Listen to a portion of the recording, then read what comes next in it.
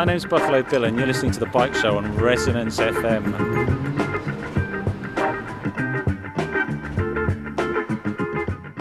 And now, on Thursday, we said we'd have news for cyclists, and if you're a keen cyclist, keep your eyes open and have a look at these bikes that Val and Peter are riding in now. They really are very modern bikes indeed. I think they're just about the most modern design bikes that I've seen for ages. Well, they remind me of those American dragster racing bikes because the front wheel is much smaller than the back wheel, and the rider sits right at the back end here with these high roll bars behind him. It looks extremely sporting.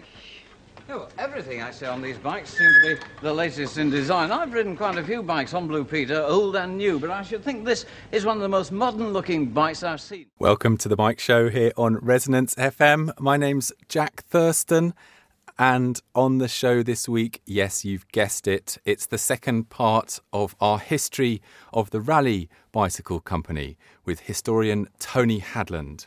Last week, we charted the growth of Raleigh from a backstreet bicycle workshop in Nottingham in the late 1880s to become the biggest bicycle manufacturer in the world.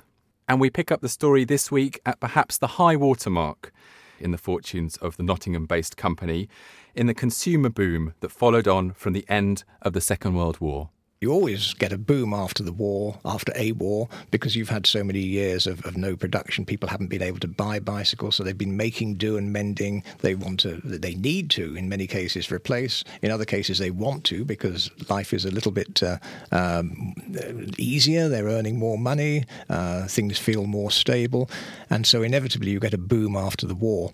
In the case of the Second World War here, we had metal rationing for a long time, and as much production as possible was diverted overseas to pay for the import of corn and so on from Canada.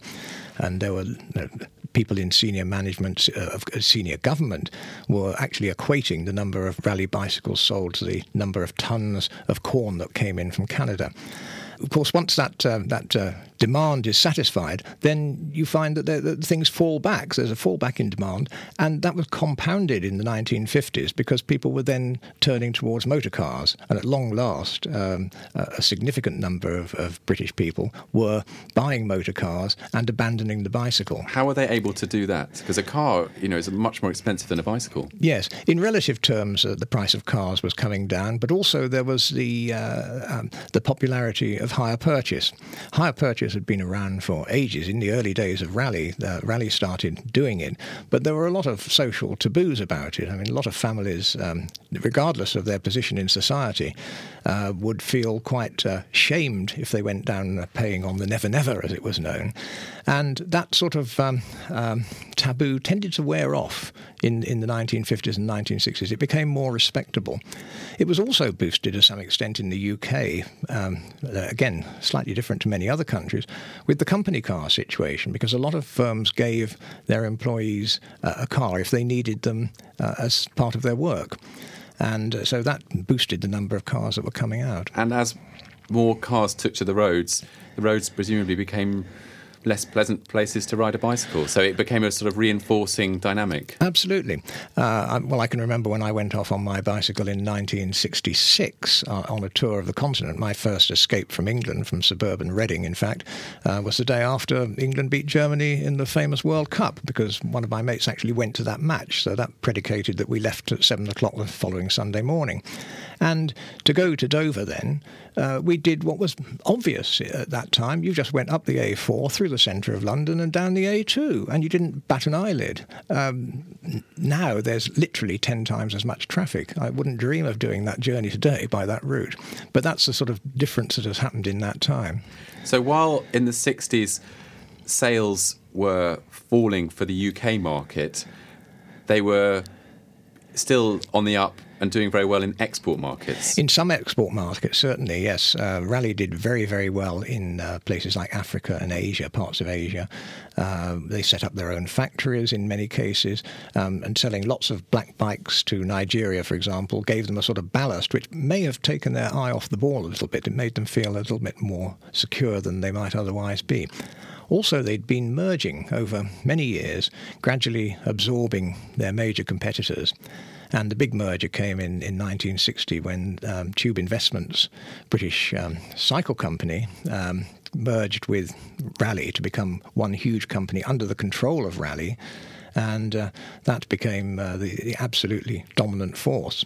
And so at this peak of Raleigh's production, is there a year when you can say that this is the time when this is the high watermark of the Raleigh Cycle Company? Around about this time, wouldn't it have been late 50s, early 60s? Yes, it's difficult. It depends on how you measure it, really. But I would say probably the mid-50s would be the peak, when they still saw the post-war boom as continuing and were spending money like crazy on new factories, which were not really fully implemented.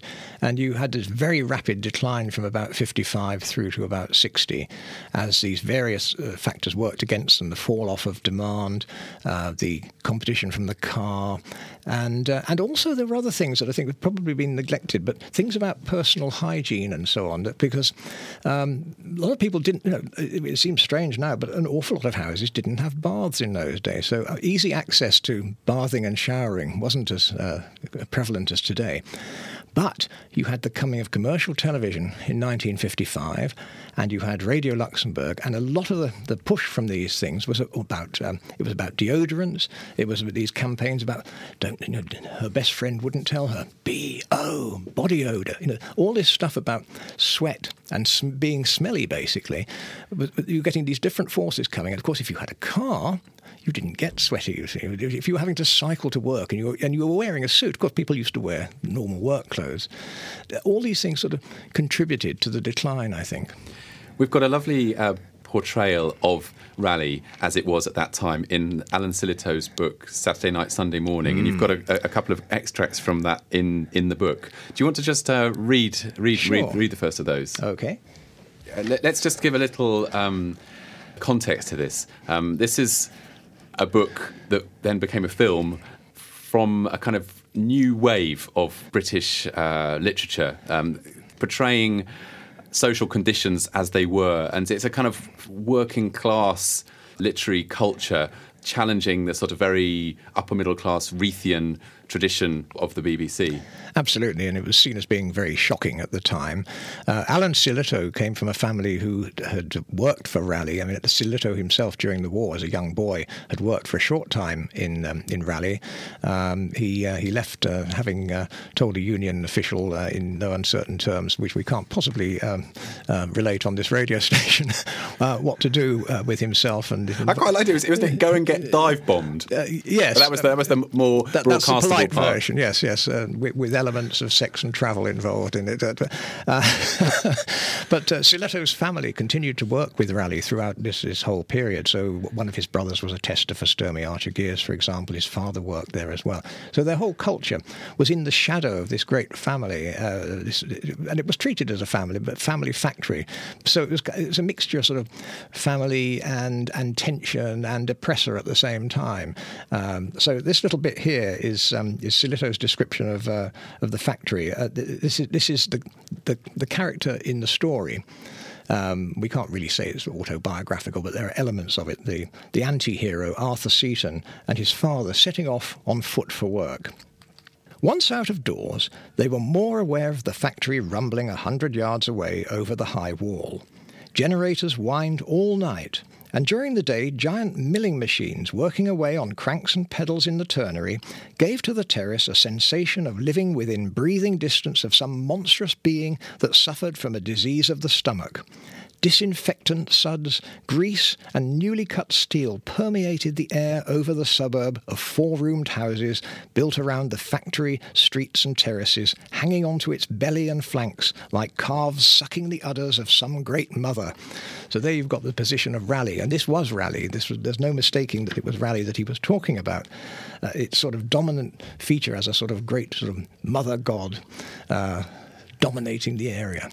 Fantastic. But then we see basically the slow decline of manufacturing in Britain and manufacturing in Britain by Raleigh. Yes, indeed. You have a sort of stark contrast between this sort of paternalistic welfarism of the 1930s at its best, as it gradually changes into something much more confrontational after the war. You've got changed attitudes of the management, I think, with a lot of the senior managers having been officers in the war anyway, so they tend to sort of take less of a hard line, I think, perhaps with some of the workers. They're looking at things in perspective. having gone through the sort of experiences they've gone through, confrontation on the work floor is relatively low key. So they're not as aggressive as managers as they might have been before. And also you've got the amount of employment opportunities. There were always other jobs to go to, so people didn't have to kowtow in the same way.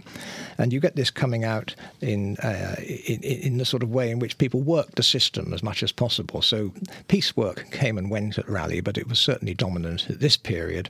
And here you have the anti-hero again setting out how to work his way around the piecework system.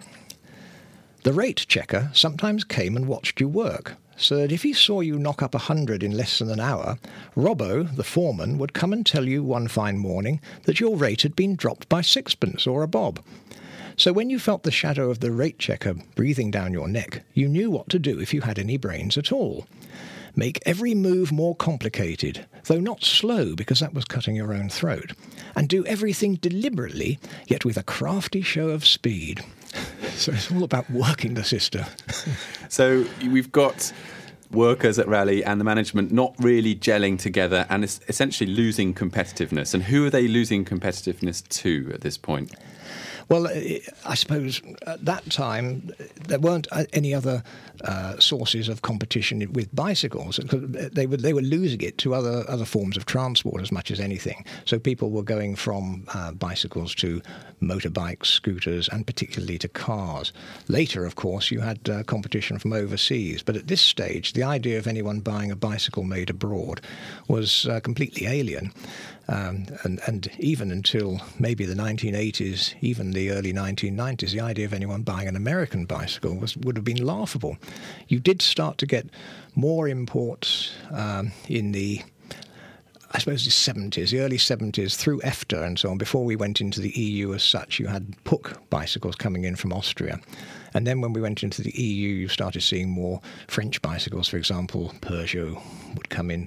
And then thereafter, the big threat started to come from Eastern Europe. You had lots and lots of cheap bicycles coming through from Eastern Europe and then from the Far East. So meanwhile, Raleigh are attempting to reach new cyclists with new types of products. And it's not so much about transport and racing as it was in the 50s with the Roadster and the sports bicycle. There's all kinds of different bicycles coming through in the 1960s, principally the small wheel revolution. Yes, the small wheel thing was very important in Britain. You don't get a parallel in America where things were going very differently. But it was the advent of the Moulton in particular, not so much in terms of the volume of Moulton sold, but the existence of the Moulton was a catalyst which got people interested in bicycles again. It broke the old image of the chap on the Roadster with his flat cap cycling to work because he couldn't afford a car. That sort of working class image that bicycling had been largely lumbered with. And instead you had these small wheel bicycles which were being marketed particularly with very clever product placement. Alex Moulton and David Duffield, who worked for him as a marketing man, very clever at getting personalities, TV personalities, actresses, pop stars and so on, to pop up in all kinds of different contexts with a Moulton. And that sort of associated bicycling with people who you were interested in, the heroes of sport, music, drama, and so on. That tended to turn things round, and this led to a market in sort of shopper bikes and this sort of thing. And Raleigh did particularly well, having rather messed it up in the first place. They had been offered the Moulton to make and were involved with Moulton for a couple of years and then chickened out at the last moment, thinking that it wouldn't sell because it looks so radically different. Their marketing people said, no one's going to buy a sort of glorified fairy cycle. The expression used, a fairy cycle, for those not old enough to remember, was a child's bike, basically. It was a sort of brand of child's bike with small wheels from many, many years ago.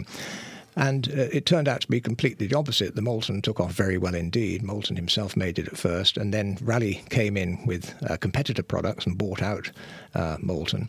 And right through into the 1970s, in the mid-1970s, for example, small-wheel bicycles were Raleigh's biggest line. So this culminated really in the Raleigh 20, yeah, which is quite a good bike. Yeah, hugely successful, but much derided in this country, but much more appreciated in others. And people like the late Sheldon Brown, John S. Allen, absolutely top technical writers in America, are all into, or were into, sort of hot versions of those because of the basically very sound frame, and they would put lightweight components on it and so on.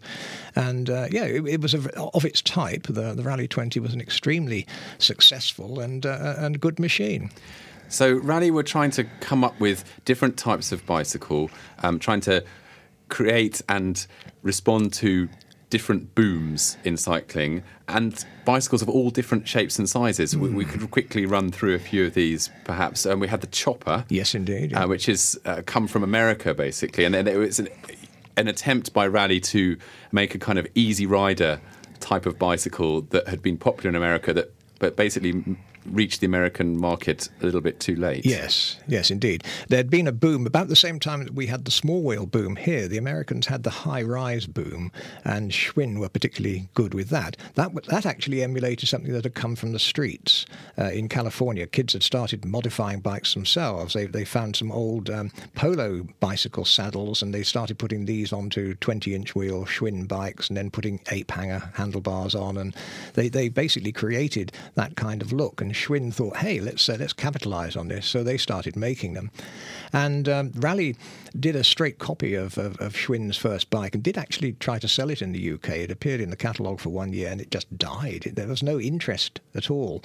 So meanwhile, Raleigh, with a view to exports, were working over quite a few years to create a killer product for the American market, not terribly successfully.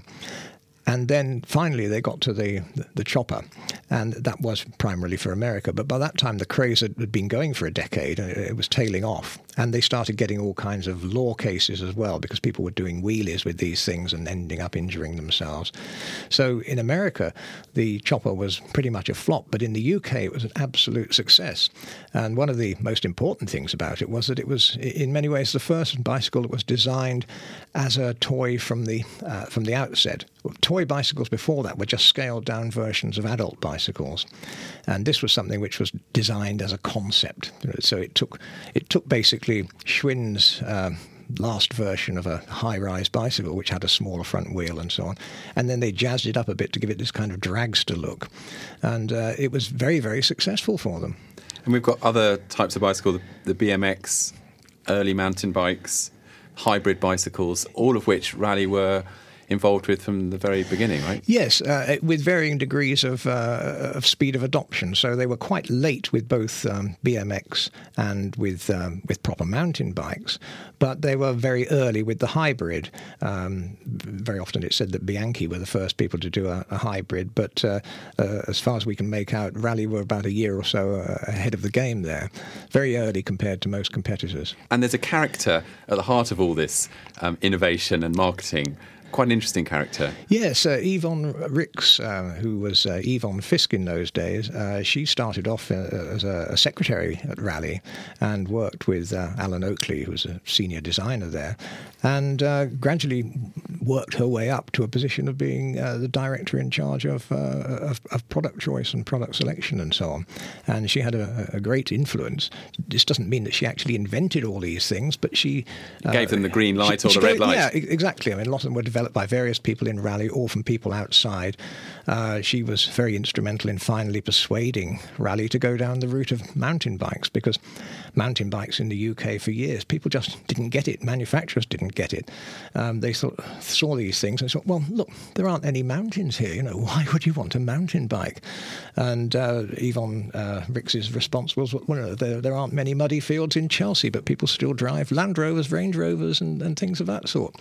And she was very astute at that kind of thing, and particularly at pitching bicycles towards women as well. She saw the market there, and instead of just confining women in a sort of mental box, just, oh yes, you can have a loop frame roadster with a basket on the front of it and a 3-speed gear, Yvonne saw other uses, so she started bringing in derailleur gears, different colour schemes which were particularly pitched for women, and changing the specifications so that ergonomically they were better suited. I think it's quite interesting because we could say that Yvonne Rix is the godmother of the cycle chic movement, which is burgeoning today, which is about looking elegant and beautiful on a bicycle, particularly aimed at women, not exclusively aimed at women. There's plenty of elegant men riding bicycles being celebrated in the cycle chic movement, but she was coming up with marketing strategies which were based around that in the 1970s. Absolutely, yes. She's quite a fascinating and much neglected person in all this. But was a consequence of going down all these different routes and coming up with these toy bicycles and marketing to women in this way, was the consequence of that perhaps that Raleigh forgot what it was all about and its brand identity of high quality, reliability became a little bit diffused? I think so. It became a very confusing image because typically when you buy a product, you think in terms of a particular thing. You know, the brand comes up, the logo comes up, and take Coca-Cola, for example, as a typical case. You see that, and in your mind's eye, you can see the bottle. You've got a very clear idea of what it is. You may know, there are some sub-brands, of slightly different fizzy drinks and so on, but they are part of that family, and what dominates it is very strongly defined. With Raleigh, it became very murky because, on the one hand, they were running a Tour de France team, which was the only British cycle manufacturer to win a team prize in the Tour de France. So they were capable of producing very, very high-quality racing bikes. So that's good. But they were also producing plastic trundle toys for toddlers. They were producing toy prams. They were producing a Raleigh chopper, which a serious racing cyclist would deride, and all sorts of things in between. It was very fuzzy as to what you were buying into. And was nobody raising the alarm about this at the time?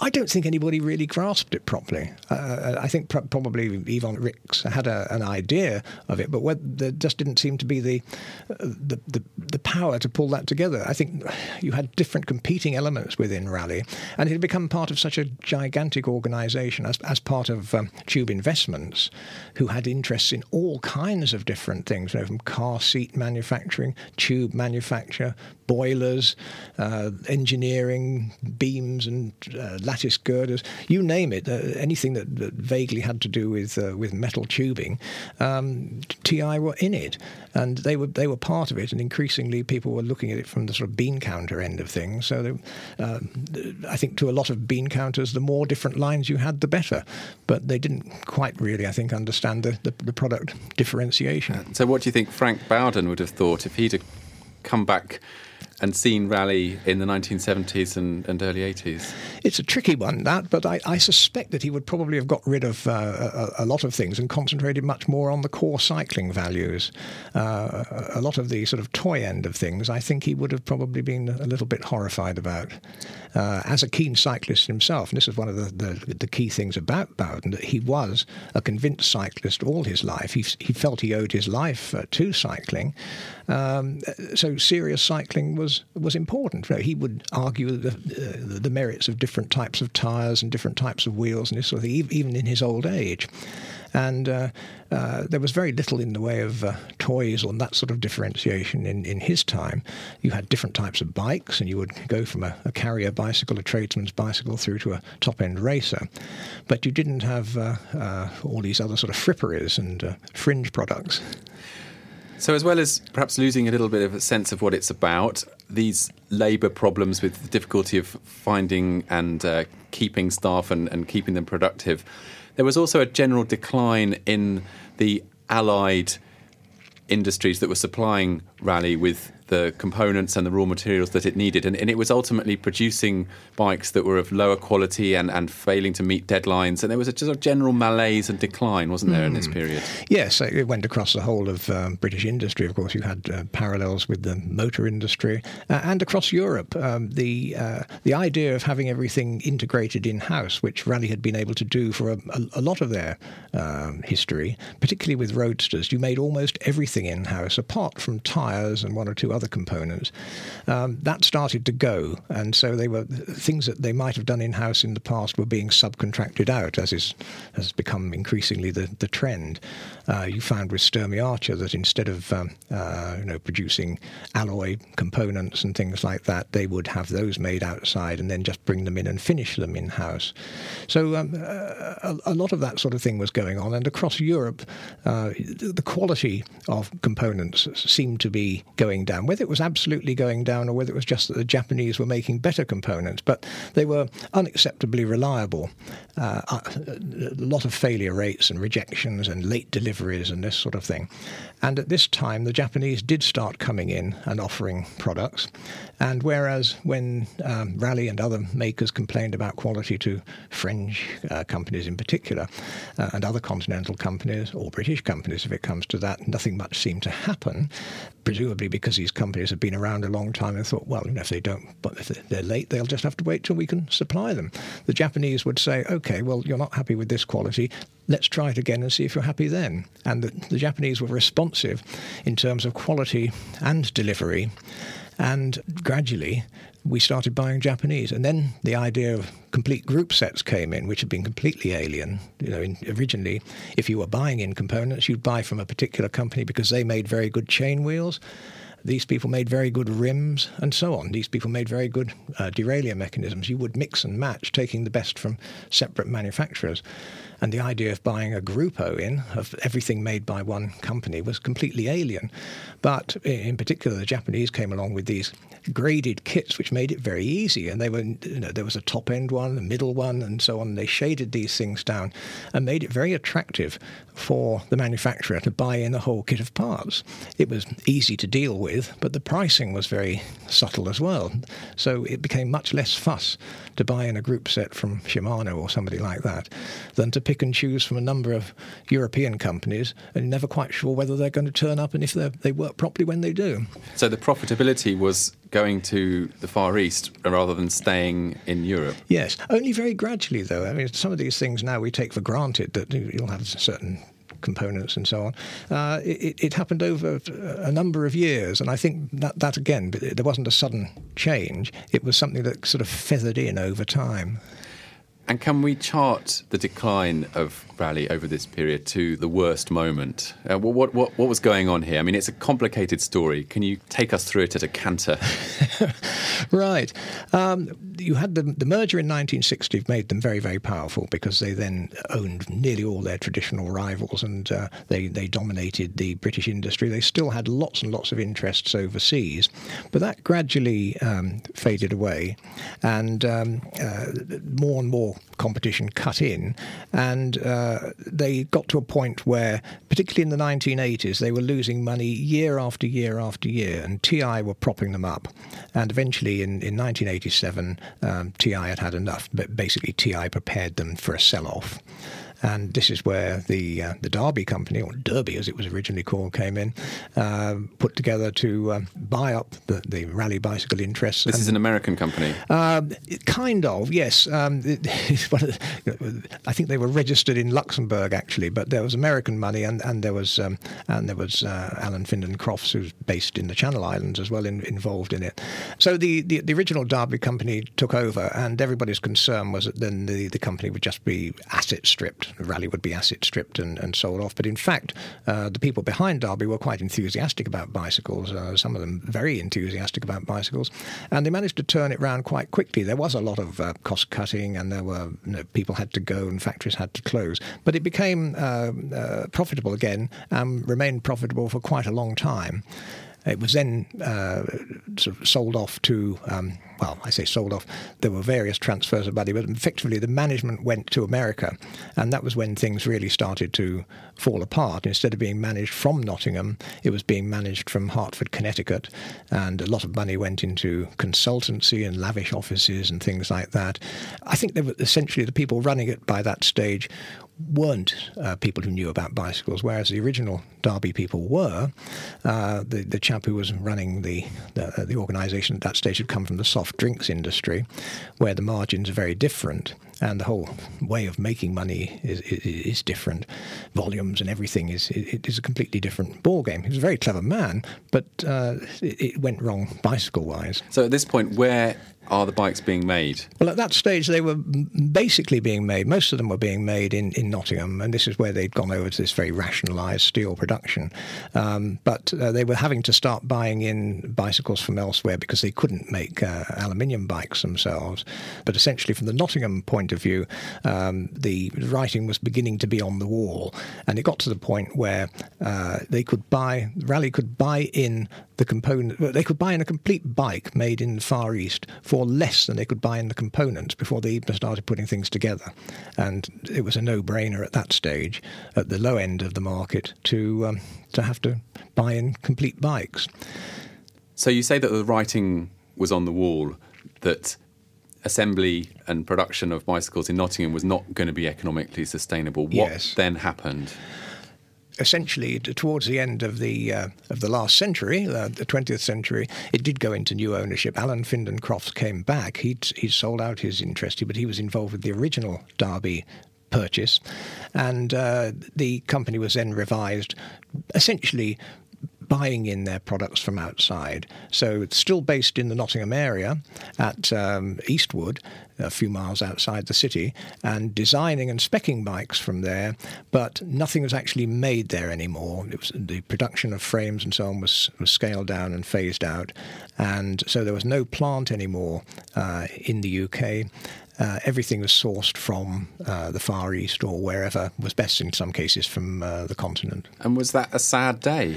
Very sad. I mean, for Nottingham itself, the rally so dominated the city, so many families were involved. There were very, very few families, I would think, in the whole area who hadn't got some involvement at some stage.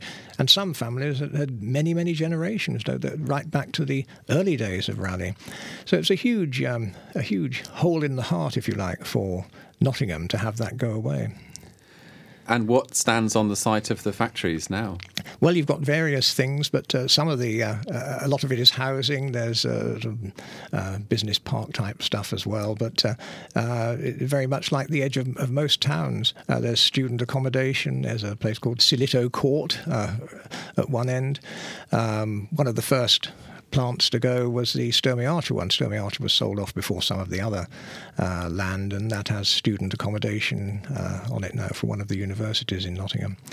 But Raleigh still, for all the trials and tribulations and the wrong turns, retains a brand cachet around the world, doesn't it? I mean, yes, it's an amazing word, Raleigh, to have come from Raleigh Street, yes. But yet it conjures up Sir Walter Raleigh, British quality. Indeed, and the whole thing about sort of empire and heritage inherent in it, and very much played on, particularly after the Second World War.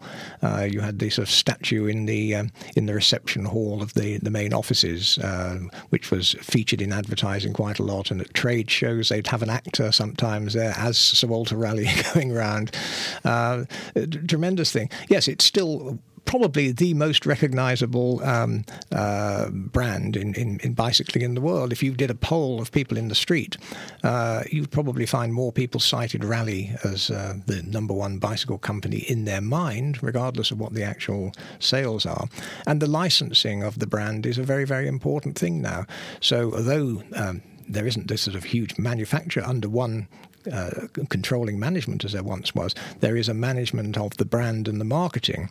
So very many different countries have a Raleigh brand, which is carefully orchestrated from Raleigh in Nottingham as to what they can do, but the actual manufacture and marketing is arranged on a local level. And so there are one or two very key people within Raleigh who spend a lot of time travelling the world to China, Taiwan, many other countries to deal with this licensing aspect. Of course, licensing is a great thing for making money if you can get it under control. And so as a velophile yourself, what do you think are some of the great bicycles that Raleigh are making today?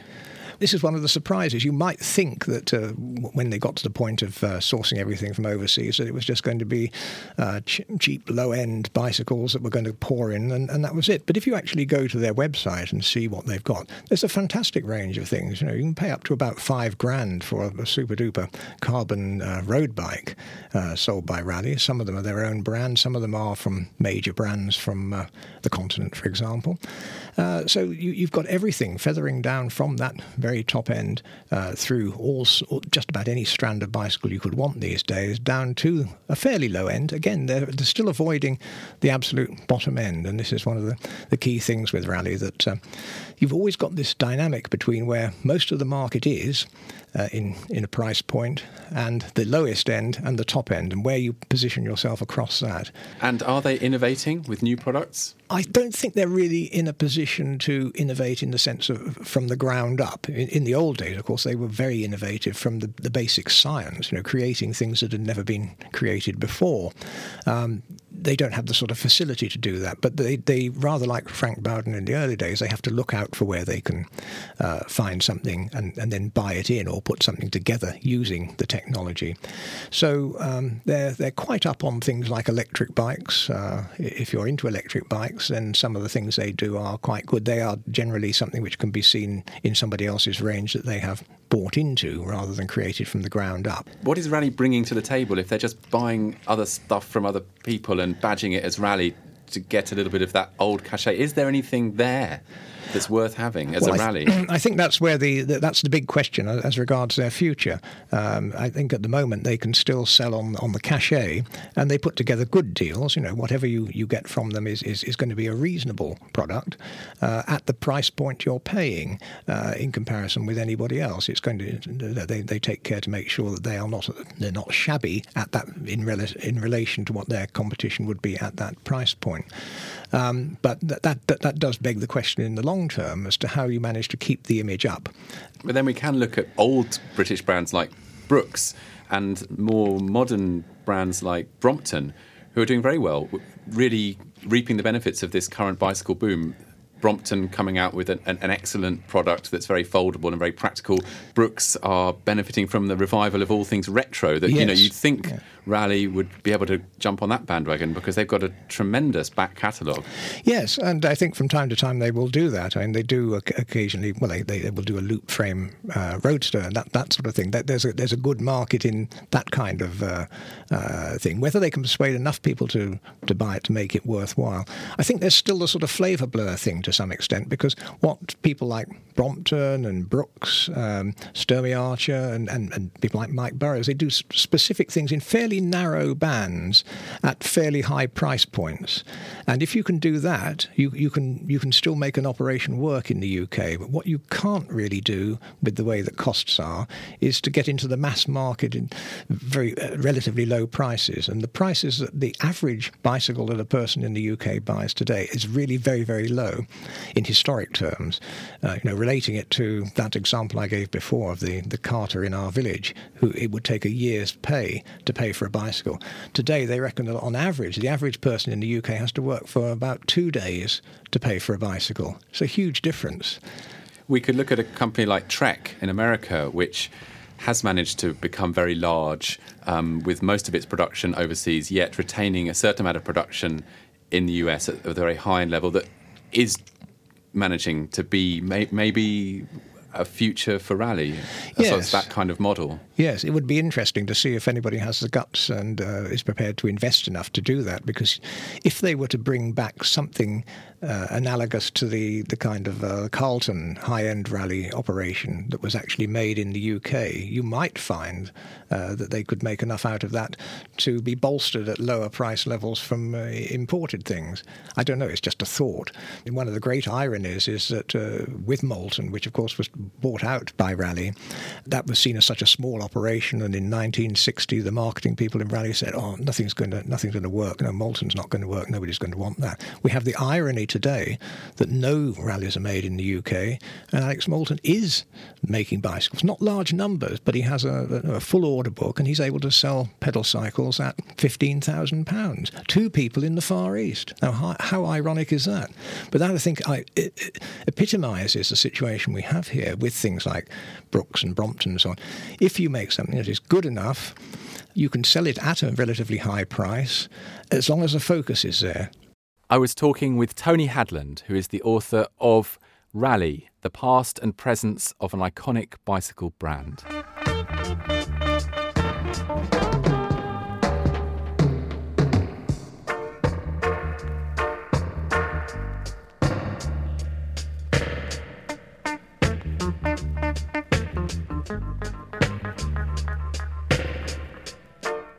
And we'll be returning with an extra helping of Raleigh next week. But for this, I need your help.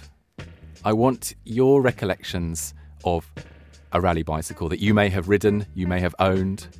Maybe you still do own one. Maybe it was your first bike as a child. Maybe it's a bike that you've restored from a rust heap to something like its former glory. So, send me your rally recollections by email, please, to bikeshow@resonancefm.com. That's bikeshow@resonancefm.com. And if you can't do that, then visit the Bike Show website and you'll find the contact form there. That's at www.thebikeshow.net. So I'm really depending on you for next week's show to come up with some great stories about your time with Raleigh bicycles. The good, the bad and the ugly. Yes, I do want those chopper stories too. That's it for the Bike Show this week. Looking forward to concluding our Rally Fest next week. Until then, thanks for listening. Goodbye.